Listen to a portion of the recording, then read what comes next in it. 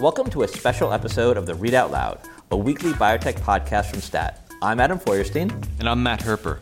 We're coming to you from Chicago, where we're just wrapping up coverage from the American Society of Clinical Oncology's annual meeting. So the ASCO meeting is all about cancer drug research. Matt and I have spent the past 4 days sitting in on data presentations, peering at scientific posters, talking to cancer docs, and interviewing biotech and pharma executives. We've even managed to write a bunch of stories. Adam and I are going to offer our hot takes from ASCO on this week's regular Read Out Loud episode. For this special podcast, we're bringing you 3 interviews from the halls of the ASCO meeting. First up, we chat with Dr. Parth Shah. He's a behavioral scientist and pharmacist at the Fred Hutchinson Cancer Center in Seattle. And we're going to talk about the low rate of HPV vaccination in the U.S. and what can be done to reverse the problem. Then we talk to Alice Shaw from Mass General Hospital, who has led the way in developing targeted lung cancer drugs, including a medicine that was presented here at ASCO and had some interesting results. And lastly, Dr. Mark A. Lewis, a GI cancer doctor from Salt Lake City, stopped by our makeshift studio to talk about patient engagement. And we're also going to play a little ASCO 2019 bingo.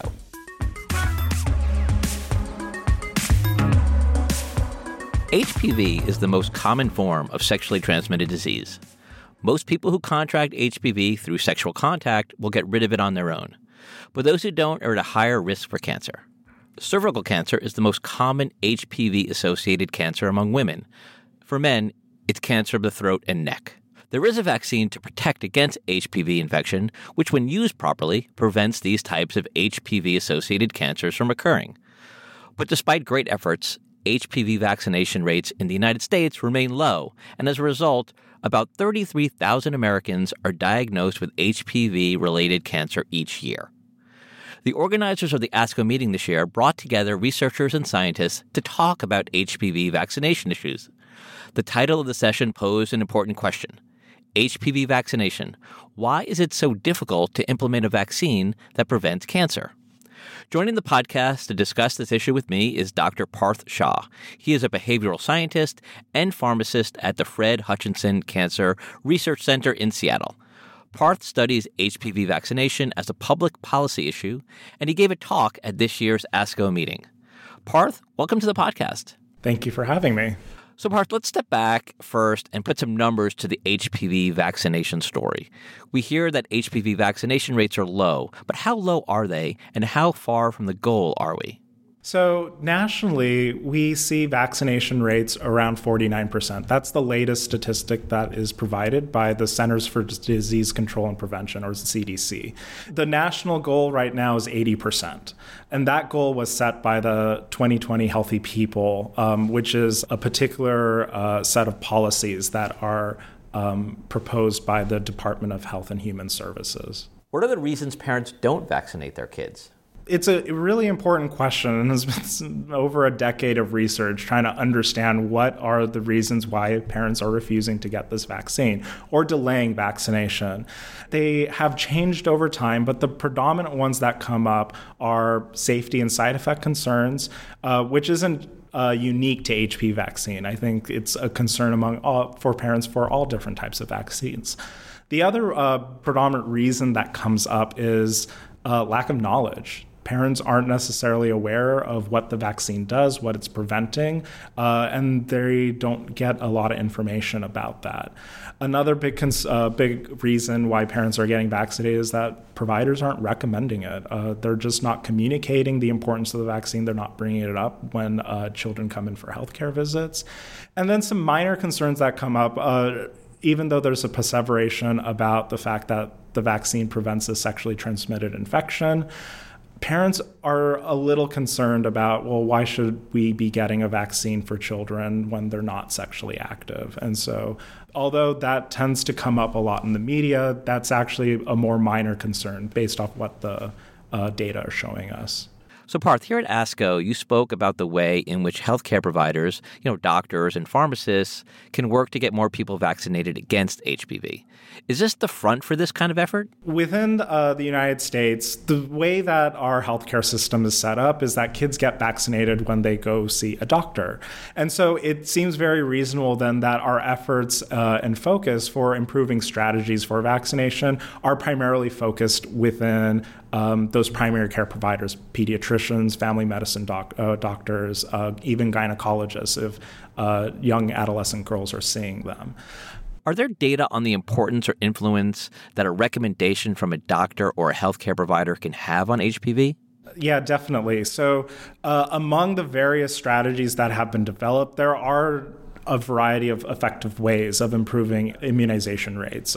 Some are targeted towards the system level, but one of the more potent ways of improving immunization rates is an effective recommendation from a provider, and the data is just very consistent about that. We almost get a twofold increase in vaccination rates when providers make a strong recommendation to get HPV vaccine. One of the more interesting points you made, I think, in your ASCO presentation focused on how the right communication approach, that's the way that doctors talk to patients or the parents of children, can influence the decision to vaccinate. Can you explain that? So within sort of the communication realm research, we tend to initially focus on shared decision making, right? We want to provide information in a way that's cohesive and understandable for parents to make health decisions for their children. But what we also tend to find that when we tend to adopt certain shared communication strategies, we open ourselves to a lot of ambiguity and the onus of the decision-making put on the parents when the parents are actually seeking information and advice from the physician or from the other types of providers who are providing these vaccines. And what we tend to find that is when providers take a particular approach, which within these communication strategies we call presumptive methods, they tend to work a lot better than any other method. And what is meant by a presumptive method is you're simply using statements or phrases that presumes parents are ready to vaccinate their children. In a psychological realm, what this acts as is like a communication default. It's signaling to the parents that this is a part of standard routine care, and it's something that I do for all my patients. So give me an example of effective communication. Sure. So one of the techniques that I've had the privilege of helping to develop with some researchers over at the University of North Carolina is called the announcement approach. And so what we start off is with an announcement statement, and it has three important components to it. First, you make note of the child's age. Then you talk about that there's several vaccines that the child is due at this age, and you focus on the specific diseases that the vaccine's preventing. And the important part is when you're listing the disease, you talk about HPV cancers in the middle of the list. And then finally, at the end of that statement, you say that we're going to give the vaccine today. So the statement would sound something like, so Sophia is 12, and at this age, we provide vaccines that prevent against meningitis, HPV cancers, and the whooping cough. We'll be giving these vaccines at the end of the visit today. So there's no ambiguity. It's affirmative. So when that type of statement is made, you find there's acceptance? Yeah, absolutely. So already there's going to be parents that are on board and going to just go along with that. But we even find that just using a statement like that, a simple statement that just says we give these vaccines and we're going to give it at the end of the visit, we find that even among vaccine hesitant parents, it works pretty well among them too. Mm-hmm. Now, say for instance, a parent hesitates still, right? They still have some questions. Well, then the communication technique then shifts gears and actually starts to hone in on the specific concern that the parent has. And so what we try to train providers to do is hone in on the specific concern by asking them, what's the main concern that you have? Make sure that the parent feels like you're listening to them. You're giving affirmations and acknowledgments of this particular concern, saying like, oh, I understand you probably have questions about safety and side effects. Then we've developed some brief messages that specifically hones in on that concern that have been shown to work pretty well in research. And the idea behind the brief messages is to be memorable, right? When patients and their parents are coming in, they're getting a lot of information in that visit. And the idea with these brief messages is honing in on that specific concern and providing a quick, medically accurate answer to it.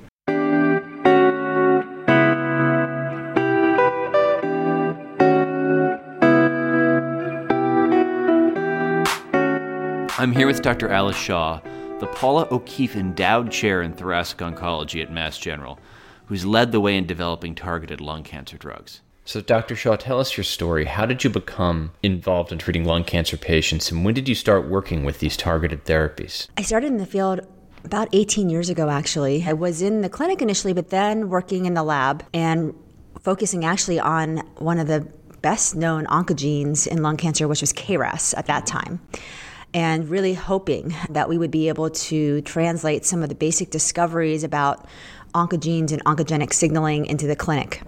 During that exact time was when a very pivotal discovery was made in the field of lung cancer, which was the discovery of activating EGFR mutations. And this really, I think, was the pivotal study for the field in that it, for the first time, identified a molecular target in a solid tumor for which there was actually an effective targeted therapy. And as I was in the lab and studying another oncogene, KRAS, and I saw this really key discovery, really motivated me to continue studying lung cancer and to actually move from basic to more clinical research in order to try and better understand the biology of lung cancer and be in a position to translate discoveries into the clinic. And so I transitioned from the lab to a more translational or clinical investigator position in 2007.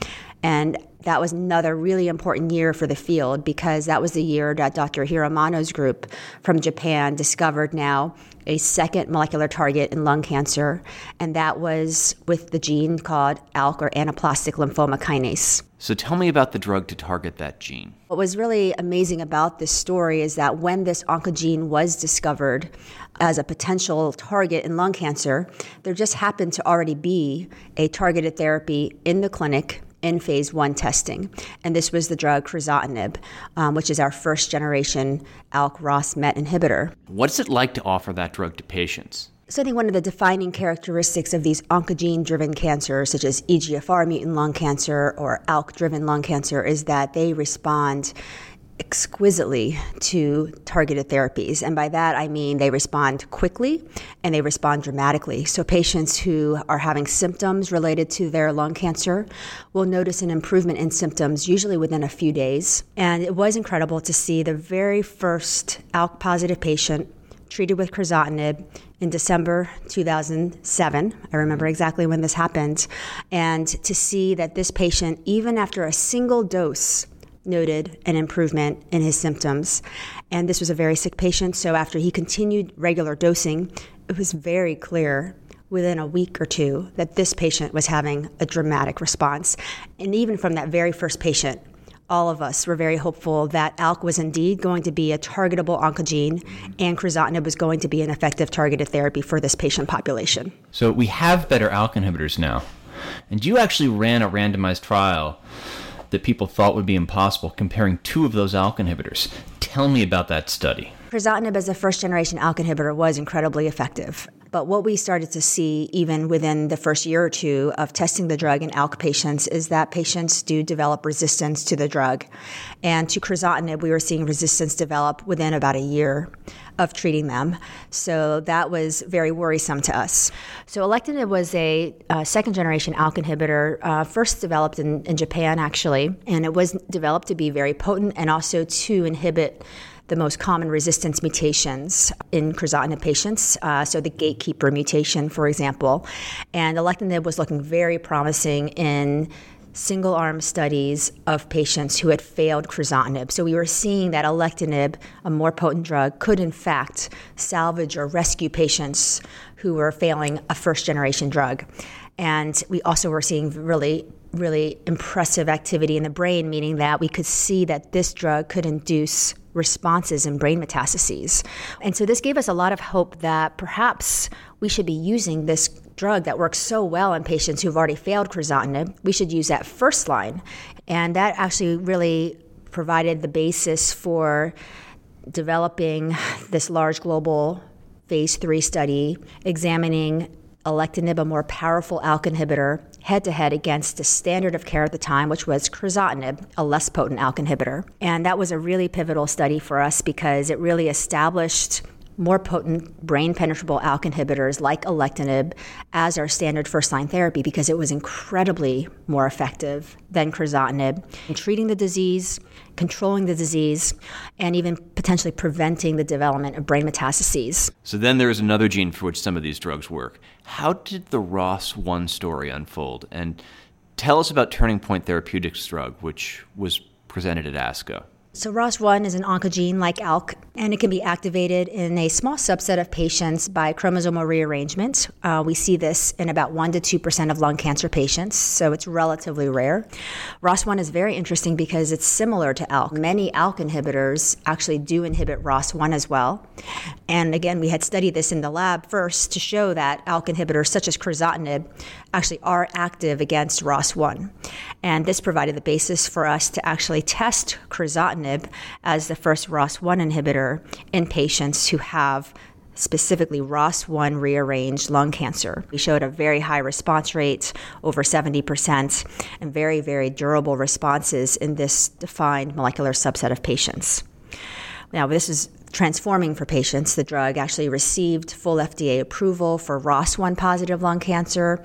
In addition, it already had approval for ALK positive lung cancer.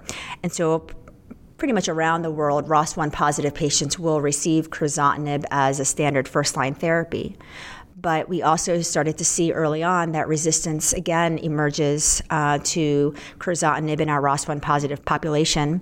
And again, lots of preclinical and clinical studies to try and understand resistance in ROS1 positive patients to identify the most prevalent resistance mechanisms so that we could try and now develop targeted therapy strategies for resistance.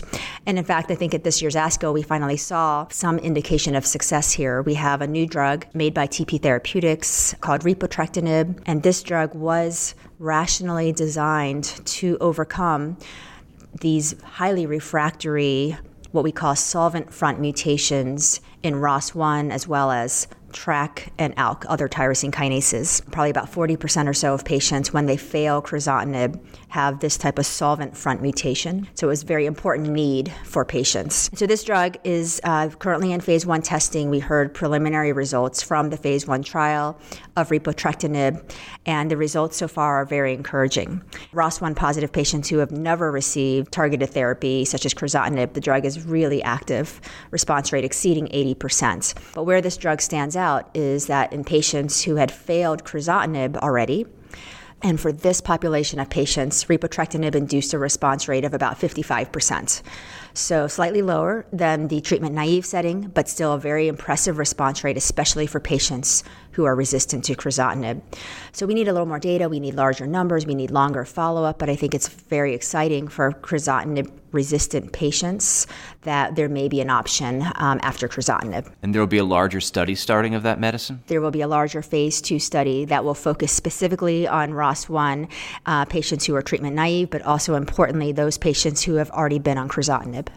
So here's a problem. In cases where there are multiple drugs against these mutations, do you save the new drug for when tumors become resistant to the old one, or do you use the stronger one first? I think all the data we have so far really supports the idea that you should use your best drug first. And oftentimes the best drug is a drug that's more potent and the drug that is known to overcome common resistance mutations. We've seen this for ALK with alectinib compared to crizotinib. We've also seen this in EGFR mutant lung cancer with the third-generation inhibitor osimertinib compared to first-generation inhibitors. And I would say it's likely to hold up in ROS1 as well. This also seems to me to be a big problem. The number of people who get each of these medicines gets smaller and smaller as we're treating these resistance mutations. Are we set up in the right way to make personalized cancer care happen? I think it's fair to say, based on the past decade, that we're already doing personalized cancer care quite well, especially in thoracic oncology for lung cancer patients, where we see a lot of these oncogenes and for which we have very specific targeted therapies. But you do bring up a good point that within each of the molecular subsets, there is a need for continued personalization of cancer care as patients develop resistance and need to move from one therapy to the next. So I am seeing this happen now, that we are following patients who are on a first-generation inhibitor for whatever type of oncogene-driven lung cancer. And when they become resistant, I do see more and more oncologists using genomic profiling of blood or tumors to help tailor the next selection of therapy. And that's really our goal, because we know that tailoring your therapy based on the underlying mechanism of resistance will ultimately give us the best outcomes.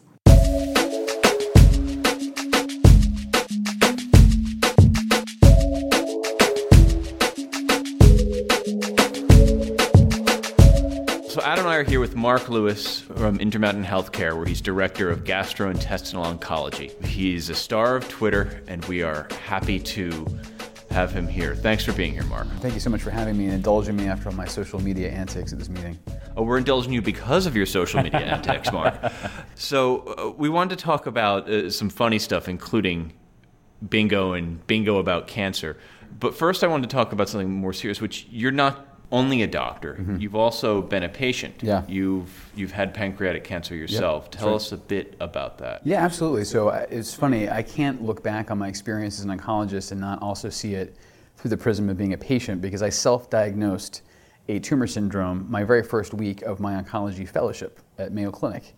And I was written off as a hypochondriac. I stuck to my guns. I was pretty sure that my family had this genetic flaw, and sure enough, we do. I can't go back in time and help my father, who passed when I was young. That's the reason I went into oncology. So I've sort of worked backwards. I knew I wanted to go in oncology because of this filial rage I felt towards cancer, and then intellectually, I put the pieces together and realized it was hereditary. So I've been quite vocal for a long time now, hopefully not too exhibitionist to the point that people are turned off, but about my experience as a patient almost as much as I am a physician.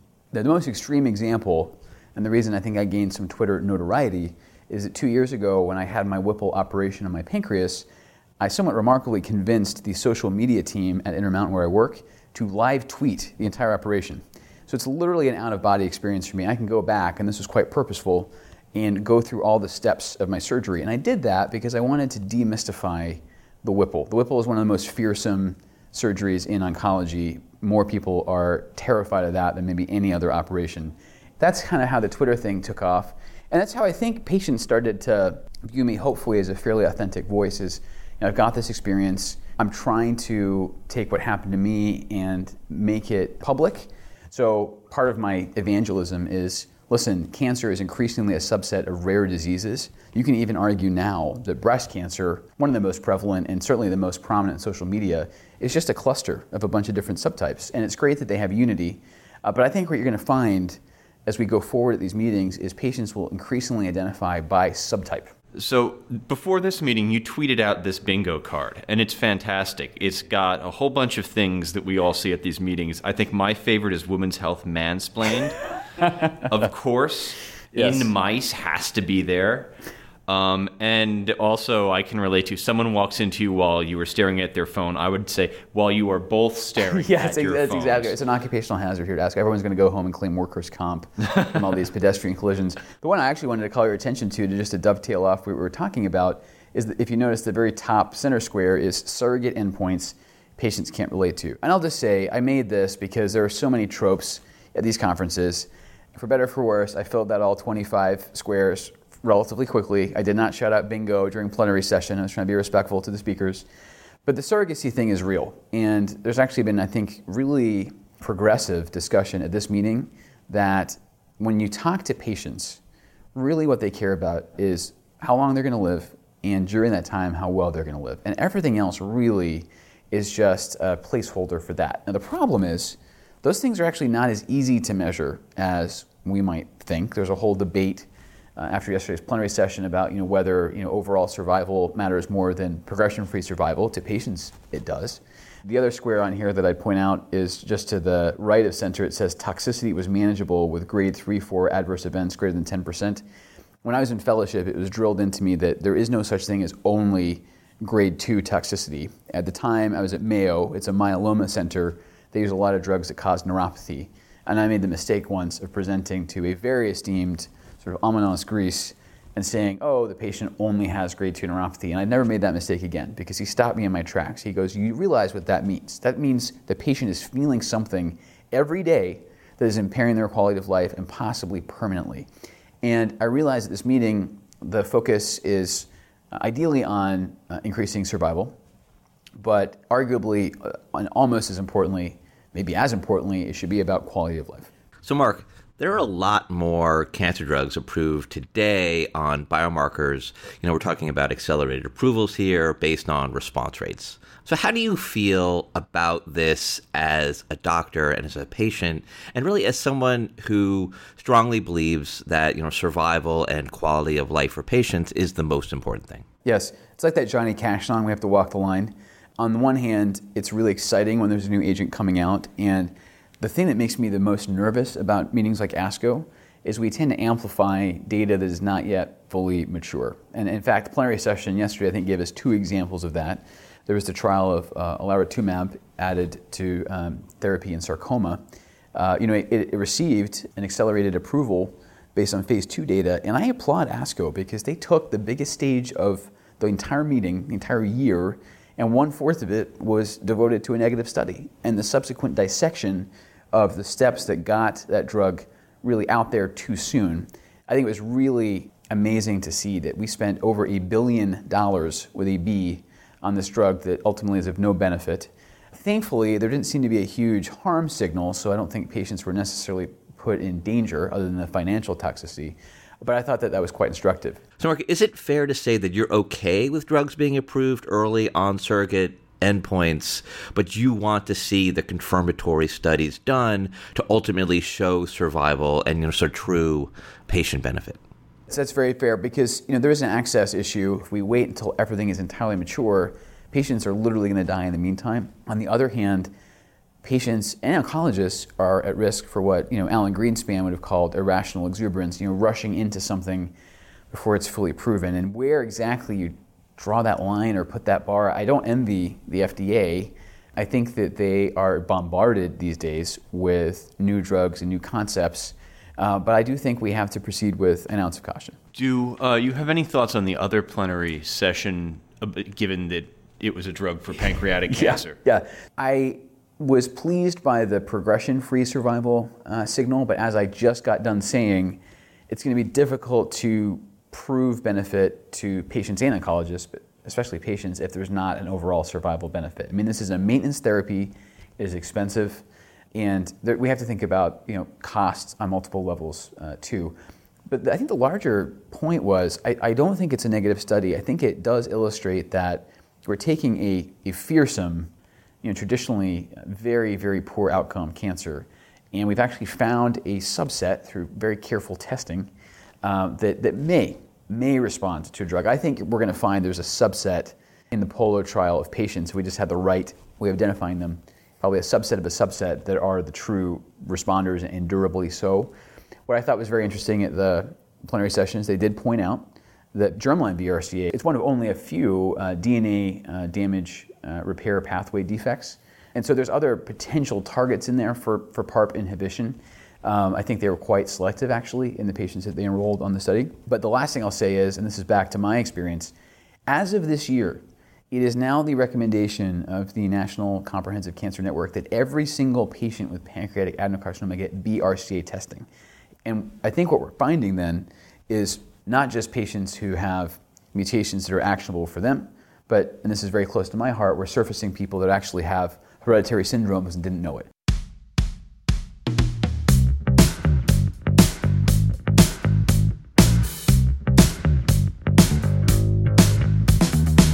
So that does it for this special ASCO episode of the Read Out Loud. Thank you to our producer, Hyacinth Empanado, working overtime this week. Matthew Orr and Alyssa Ambrose are our senior producers, and Rick Burke is our executive producer. We'd love to hear from you. Tell us what you like about this week's special episode. Should we do more of these? Are you sick of hearing our voices? Send your comments to readoutloud@statnews.com.